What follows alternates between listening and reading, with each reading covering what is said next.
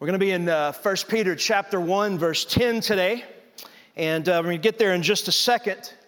But I want to begin by talking to you for a second about marriage.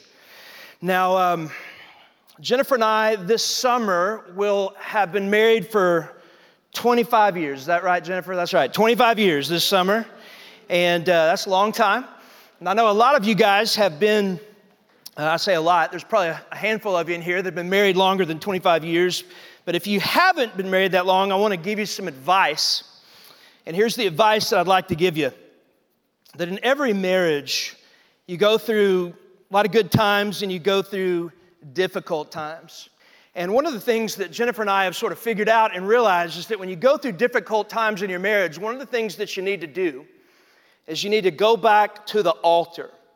You need to go back to the altar. You go back to the day that you were married. Let me explain to you what I mean by that. So, shared with you before that the New Testament was written in Greek. It's a really descriptive language. And so we have one word for love, right? But the Greek language has several different words that they're all different meanings, and they all get translated into the English word love. One of them is phileo. That means the emotional feelings of love. So when you first started dating somebody, maybe your spouse, and you fell in love, whatever that means, that's what you were feeling. You were feeling this infatuation, this intense feeling of emotional love. The other Greek word is eros. It's where we get our English word erotic. That's also translated in the Bible as love. Those are sexual and passionate feelings and experiences of love. You have the Greek word agape, which is an action, which means that you ought to display agape no matter what you're feeling. It's the action of showing someone love. Now, again, in every marriage, that agape ought to be there. But here's what we've discovered, and I've seen it in my ministry and in my own marriage, is that those feelings of phileo and those feelings of eros sort of ebb and flow, depending on what season of your marriage you're in. Sometimes those feelings of phileo and eros are there intensely, and sometimes in different places and times in your marriage, they're not there that intensely. Now, I guarantee you, some of you here that are newly married or you're dating or you're engaged just heard me say that. The eros and phileo kind of ebb and flow, and you're thinking in the back of your mind that there's no way that that'll ever happen to us. That Pastor Matt, you obviously don't know our love, right?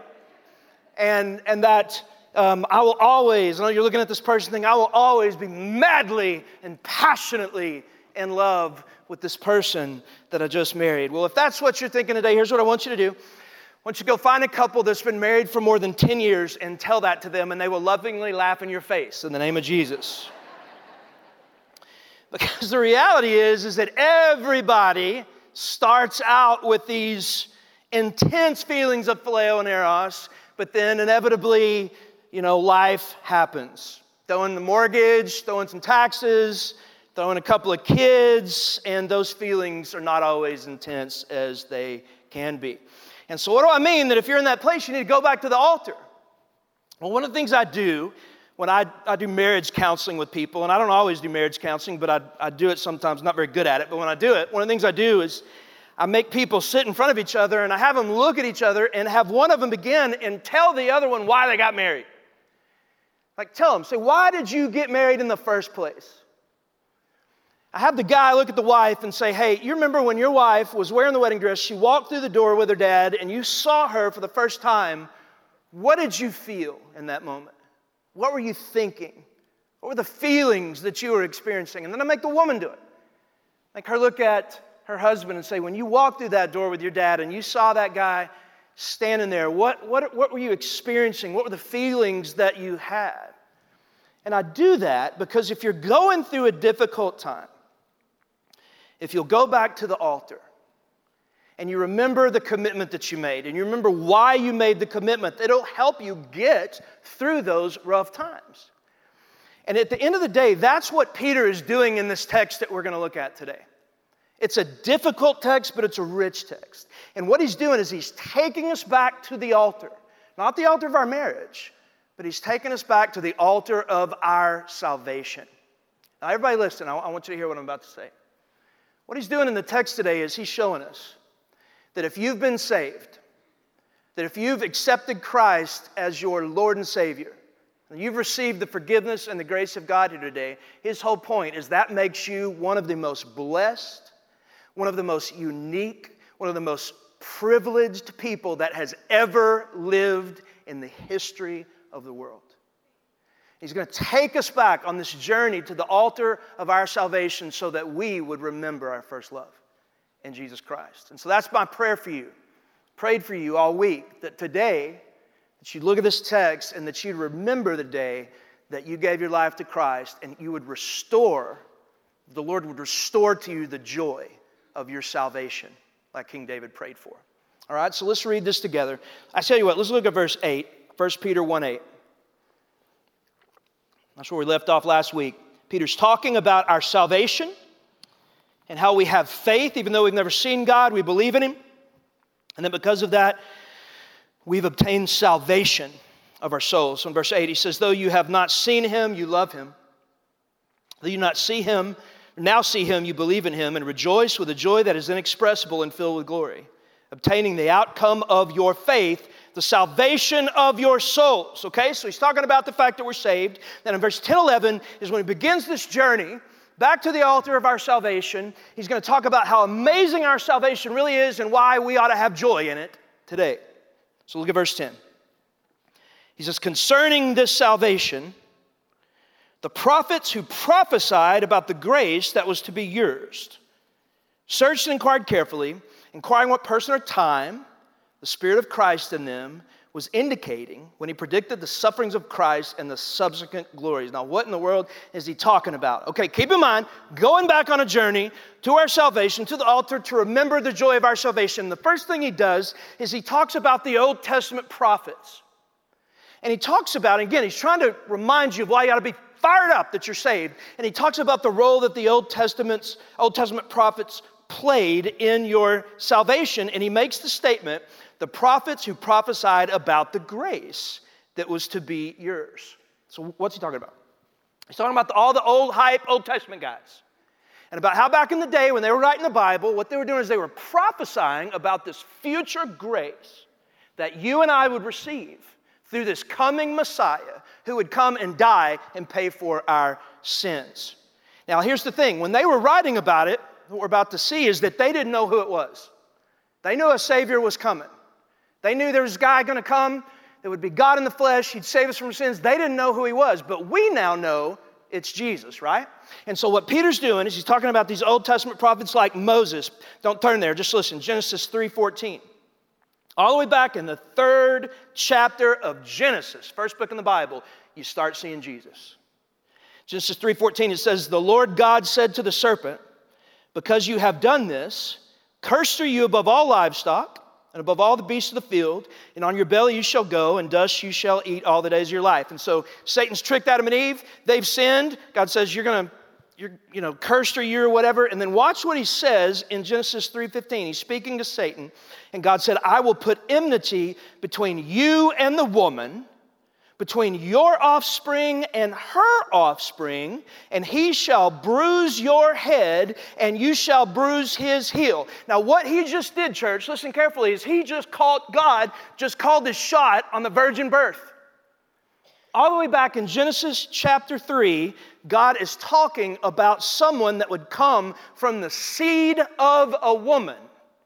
Now, that's a fascinating thing to say, because women don't have seed. Men are the only one who have seed. And so, church, who is the one person in all of history that was not born of a seed of a man? Who was the one person in all of history that was born of the seed of a woman that would come and crush the head of Satan? He's talking about Jesus all the way back in Genesis 3. Moses was. Peter's no doubt in verse 10 talking about Samuel. So in 2 Samuel 7:12, it says, when your days are fulfilled, you will lie down with your fathers. Talking about David. You will lie down with your fathers, and I will raise up your offspring after you, and who shall come from your body, and I will establish his kingdom. And he shall build a house for my name. So God's speaking to David. He says, your offspring is going to come, and I'm going to establish his kingdom, and he's going to build a house for my name. So no doubt David's thinking, he's talking about Solomon, my son. But then, watch what he says next. In verse 13, he says, he shall build a house for my name, and I will establish the throne of his kingdom forever. So he wasn't talking about Solomon. He was talking about somebody else. Someone would come from the line of David who would have a kingdom that lived forever. So who came from the line of David that has an eternal kingdom? He's talking about Jesus. So Samuel's talking about Jesus. In verse 10, Peter's making reference to the prophet Isaiah.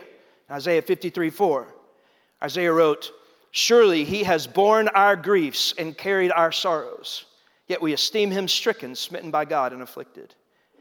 Verse 5, it says, "But he was pierced for our transgressions. He was crushed for our iniquities. And upon him the chastisement brought us peace, and by his wounds we are healed." So hundreds of years before Jesus ever comes up on the scene, Isaiah is writing about this man that's going to come, and he's going to be crushed for our sins. He's going to be chastised for our sins, and by his wounds, he's pierced, he's crushed. By his wounds, we're going to be healed. So hundreds of years before Jesus ever shows up on the scene, Isaiah was prophesying about this coming Messiah. And so the first thing that Peter does is he's writing to these people going through suffering and trials, and he said, hey, I want you to have joy in your salvation. I want you, the fact that you're saved, to blow your mind, because here's why. It's because the fact that you're saved means that you're living in a reality that God has been planning for thousands of years.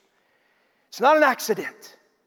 The fact that you're saved means that you are the fulfillment of a plan that God has been enacting all the way back from the first days of creation. Now look what he says next. Look at verse 10. He says, concerning this salvation, the prophets who prophesied about the grace that was to be yours, watch what he says. Those prophets searched and inquired carefully, inquiring what person or time the Spirit of Christ in them was indicating when he predicted the sufferings of Christ. Now, that's a fancy way of saying that he's saying, look, when the prophets were writing these prophecies that they knew that the Holy Spirit revealed to them, that's what the word indicating means. That the Holy Spirit was indicating them that that was going to happen. That it was not just some flowery language they were writing down, but there really was going to be this guy that was going to come and die for their sins. But then the other thing that Peter just said, check this out, is that the prophets wanted to know who he was. This other thing Peter just said is that as Isaiah was sitting down writing these prophecies about this, the Holy Spirit was speaking to him and through him that there's going to be this man that's going to come and die, pierce for our transgressions, pay for our sins, that Isaiah was sitting there realizing that this was going to happen one day. What Peter just said is that Isaiah wanted to know who he was, that he longed to see him, longed to know when he was coming. Look at verse 10 again. He says, concerning this salvation, the prophets who prophesied about the grace that was to be yours, watch what it says. They searched and inquired carefully, inquiring what person or time the Spirit in Christ was indicating when he predicted the sufferings of Christ. And so Peter writes to these people and says, here's what you need to know. That when these guys were sitting down and they were writing the Old Testament prophecies about the Messiah, it said, one, they knew that a Messiah was coming, but he's like, I want you to know that they long to experience themselves the Messiah. They long to know who he was. They long to know when he was coming. Now listen, why do you think that all those amazing old dead guys long to know who the Messiah was going to be and long to know when he was coming? And the answer to the question is this. Is because they wanted to experience the grace and the forgiveness of God themselves. You, if you're a Christian today, what this is teaching us is that you have experienced something. You have experienced something. You have received something, this grace, this salvation that the Old Testament prophets longed to see and experience, but they never got to. Y'all remember the song, Oh Holy Night? So do y'all know the Oh Holy Night? That's an incredible song, maybe the best song ever.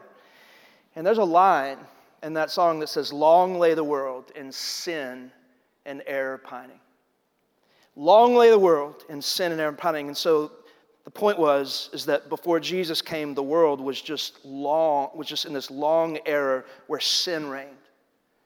Where sin reigned and death reigned. And all those prophets wrote about this coming Messiah, that one day he would come and make it all right. But long lay the world in sin and error pining. And then the song says, until he appeared.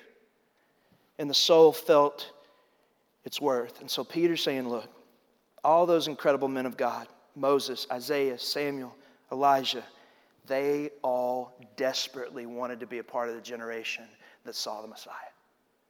They longed, they hungered to be a part of the generation where this Messiah would come and the soul would feel its worth, but they all died before they personally got to experience this prophecy, this person that they prophesied about. Again, he's trying to show you how amazing it is that you've received it. Now, real quickly, I want you to know the Old Testament prophets did go to heaven. They did go to heaven. It tells us that in Hebrews 11:13. Writer says, these all died in faith, not having received the things promised, but having seen them and greeted them from afar. And so the writer of Hebrews is saying that all those prophets, they longed to see the Messiah. They longed to experience the Messiah, and they didn't get to see him, but they believed he was coming. And that faith made them go to heaven. Here's the other thing, is that some of those prophets actually, those Old Testament guys actually did get to see Jesus, the Messiah, with their own eyes. They got to see the Savior that they longed to see so badly. We know that in the story of the Transfiguration. So Jesus comes to Peter, James, and John one day, and he says, hey, boys, y'all want to come up on the mountain with me? I want to show you something cool. And they said, sure. So they come up on this mountain. And when they got there, Scripture says that Jesus was transfigured before them. Jesus had this moment where we see his kind of a small picture of his divinity. His face started shining. His clothes became white. Let me read it to you. Matthew 17:2. It says he was transfigured before them, and his face shone like the sun, and his clothes became white as light. Now watch verse 3. Crazy stuff happens here in verse 3. And behold, there appeared to them Moses and Elijah talking with him. Can y'all imagine Peter sitting there, just chilling out, doing his thing? Jesus says, come on, let's go to the mountain. Sure. All of a sudden you look up, his face is shining, his clothes are white, and there's Moses and Elijah sitting there talking to Jesus. That was blowing his mind. Now, Scripture never comes right out and tells us why Moses and Elijah appear with Jesus on the Mount of Transfiguration. It never tells us. But I have a feeling that it was probably something like this. I have a feeling that one day, Jesus is cruising around with his disciples, and up in heaven, God looks at Moses and Elijah and says, hey, boys, y'all remember those prophecies you wrote about all those years ago about a coming Messiah that would save the world from its sin? He looks at two of them and says, you guys want to go see it for yourself? And they're like, heck yeah. Except they probably didn't say heck to God. They're like, yes, sir, So he lets them go, and they're talking with Jesus, and we actually get to know what they talked about. Luke chapter 9 tells us what they talk about, and basically Elijah and Moses and Jesus were sitting there talking, and basically what happens is Jesus tells them, hey guys, those prophecies you wrote about all those years ago about how somebody was going to come and die on a cross and forgive the world of their sin, it's happening, and you're going to get to see it with your own eyes. It's happening, and it's going to be unbelievable. Guys, the whole point today is Peter is trying to restore in your heart and mind the joy of your salvation. That your salvation is so amazing, and he does this by basically letting us know that the fact that you know Jesus is the Messiah, and the fact that you have seen and personally experienced the forgiveness of God through his grace, that alone ought to blow your minds.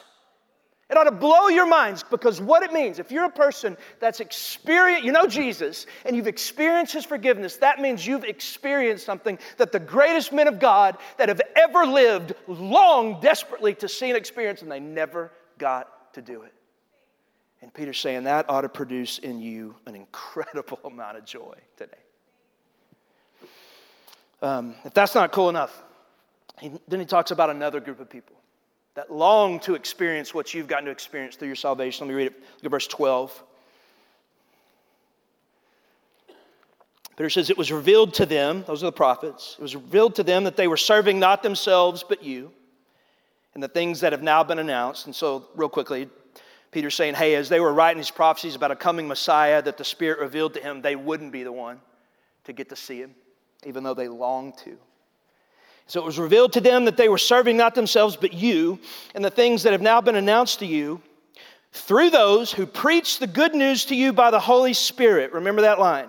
Through those who preach the good news to you by the Holy Spirit. Watch this. Sent from heaven, things into which angels long to look. So Peter, again, he's trying to restore to us the joy of our salvation. He's trying to get us to get this glimpse of how unbelievable it is that we're saved. Talks about the Old Testament prophets, says, church, I want you to know, these incredible old men, they knew the Savior was coming, and they wanted to know who He was. They longed to experience themselves, but they never got to. But then Peter just said, there's another group of people that long to experience the grace of God, but they never got to either, and it's the angels. And so, look at the phrase there, things into which angels long to look. That phrase, long to look, it's a Greek word, fancy Greek word, epithmetui or whatever, and basically it means this longing. It's an overwhelming desire that cannot easily be satisfied. Okay? So in other words, there's something that the angels see, and it produces in them this unimaginable, overwhelming desire for them to see it and experience it, but they can't do it. Okay? Now, what are these things, or what is this thing that the angels look at and see, and it produces this unbelievable but unquenchable desire? It's that phrase right before these things, Peter said, were the good news preached to you by the Holy Spirit. So what he's saying, he's talking about the gospel. He's talking about your salvation. The things he's talking about is your salvation. He's talking about like God's grace, God's forgiveness, God's mercy. Listen carefully. Here, don't miss this. Here's what Peter just said. He said the angels have this unimaginable desire, this overwhelming, unsatisfied desire to experience the grace of God that you got to experience. Why do they have that? Where does that come? What does that mean? Why do the angels have this incredible desire and longing in them to experience the grace of God? Well, think about this. Well, theological question for you. What is the one aspect of God's character that the angels never get to experience? It's His grace. It's forgiveness. If you think about it, the angels have been with God from the beginning, but what happened? One group of angels sinned, right? They sinned and they fell. Satan said, God, I'm out. I'm going to do my own thing. Some angels followed with him, and so God kicked them out of heaven. And when they sinned, here's the thing you need to understand, is that God never offered those fallen angels forgiveness. And so the fallen angels, they're done. They can't trust in Christ as Lord and Savior. God never makes that offer to them. And so the grace and forgiveness of God is something they can never experience. But there's another group of angels, which are the good guys. We like them. Gabriel, Michael. Those are awesome guys. Check this out. Those angels never sinned. They never sinned. God created the angels. Other angels sinned and fell. They didn't. And they've never, ever sinned. And so they've never had the need for the forgiveness and the grace of Almighty God. So what is the one thing, the one aspect of God's character that they will never experience? And it's forgiveness. It's grace. They experience everything else about God. They experience His beauty. They're in His presence. They experience His majesty. They see and experience His glory. They get to experience and bask in His love. They get to experience His holiness, every single attribute, His omniscience, everything about God. They get to personally experience but one thing, and that is His grace and His forgiveness. And so the day that you got saved, the moment that, like there was a moment where you trusted in Christ as your Lord and Savior. What Peter's saying, again, he's trying to remind you how unbelievable your salvation is, and he says, here's what you need to know. That at the moment you became a Christian, the moment you received your salvation, the angels saw that. And when they saw that happen, when you were saved, they saw it. And one thing the Scripture tells us is that the angels rejoiced. They went bananas. But as they were shouting and cheering and celebrating your salvation, The other thing the scripture just told us is in that moment, it produced in them this unbelievable longing because they long to experience that forgiveness and grace that you just did, but they never will get to. And so Peter, again, he's saying, I don't care what you're going through.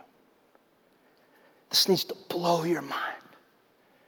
I don't care how much you're suffering and all that stuff. There's something that ought to bring you joy, and it's this. That the day you became a Christian, you believed and you received the forgiveness and grace of God. You saw and you experienced something that the greatest men and women of God that have ever lived longed to see and experience, but they never got to. And you saw and you experienced what the angelic armies of God long to experience, and they never will. And I was thinking about it. And I really do believe this. In light of what Peter's saying today, that there's this thing we have, it's called salvation. Prophets didn't get to receive it. Angels long for it, but never will. It hit me that all these prophets and angels have seen some pretty amazing stuff. Amen? I mean, you got Moses. He saw God part the Red Sea right in front of his eyes. We just sang about it a few minutes ago. God saw it with his own eyes. Enemies are coming. They're about to take him out. God parts the sea. They walk through it. Dry land. As they get across on the other side, God closes the Red Sea, destroys his enemies. Moses got to experience that incredible miracle. You got David. Think about the stuff David saw. He's just a kid. He finds out he's going to be king.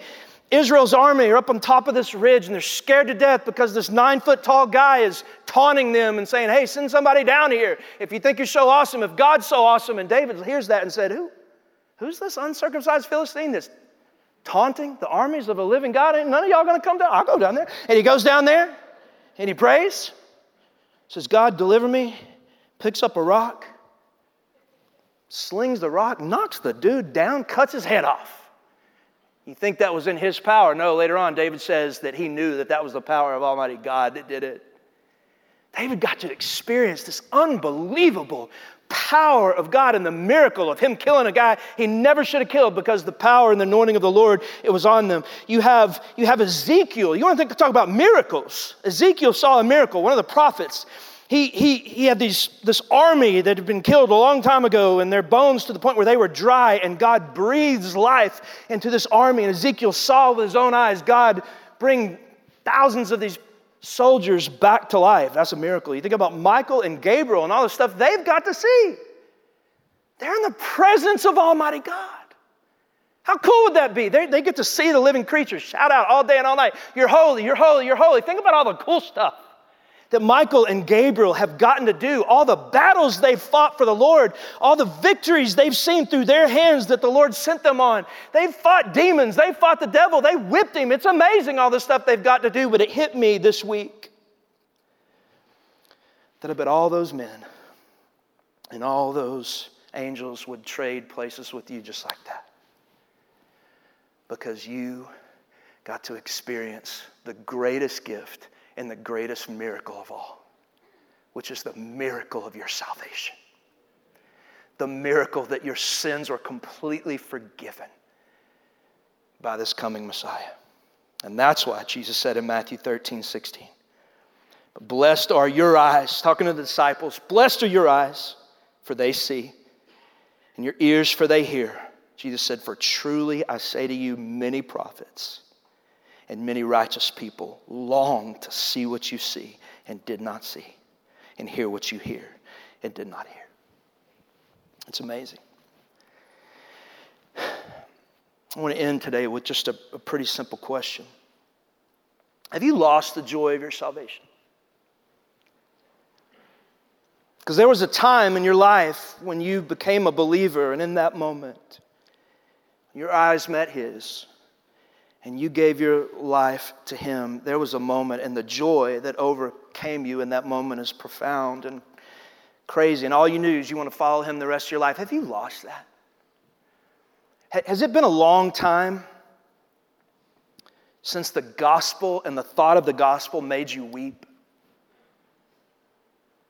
When was the last time that it hit you?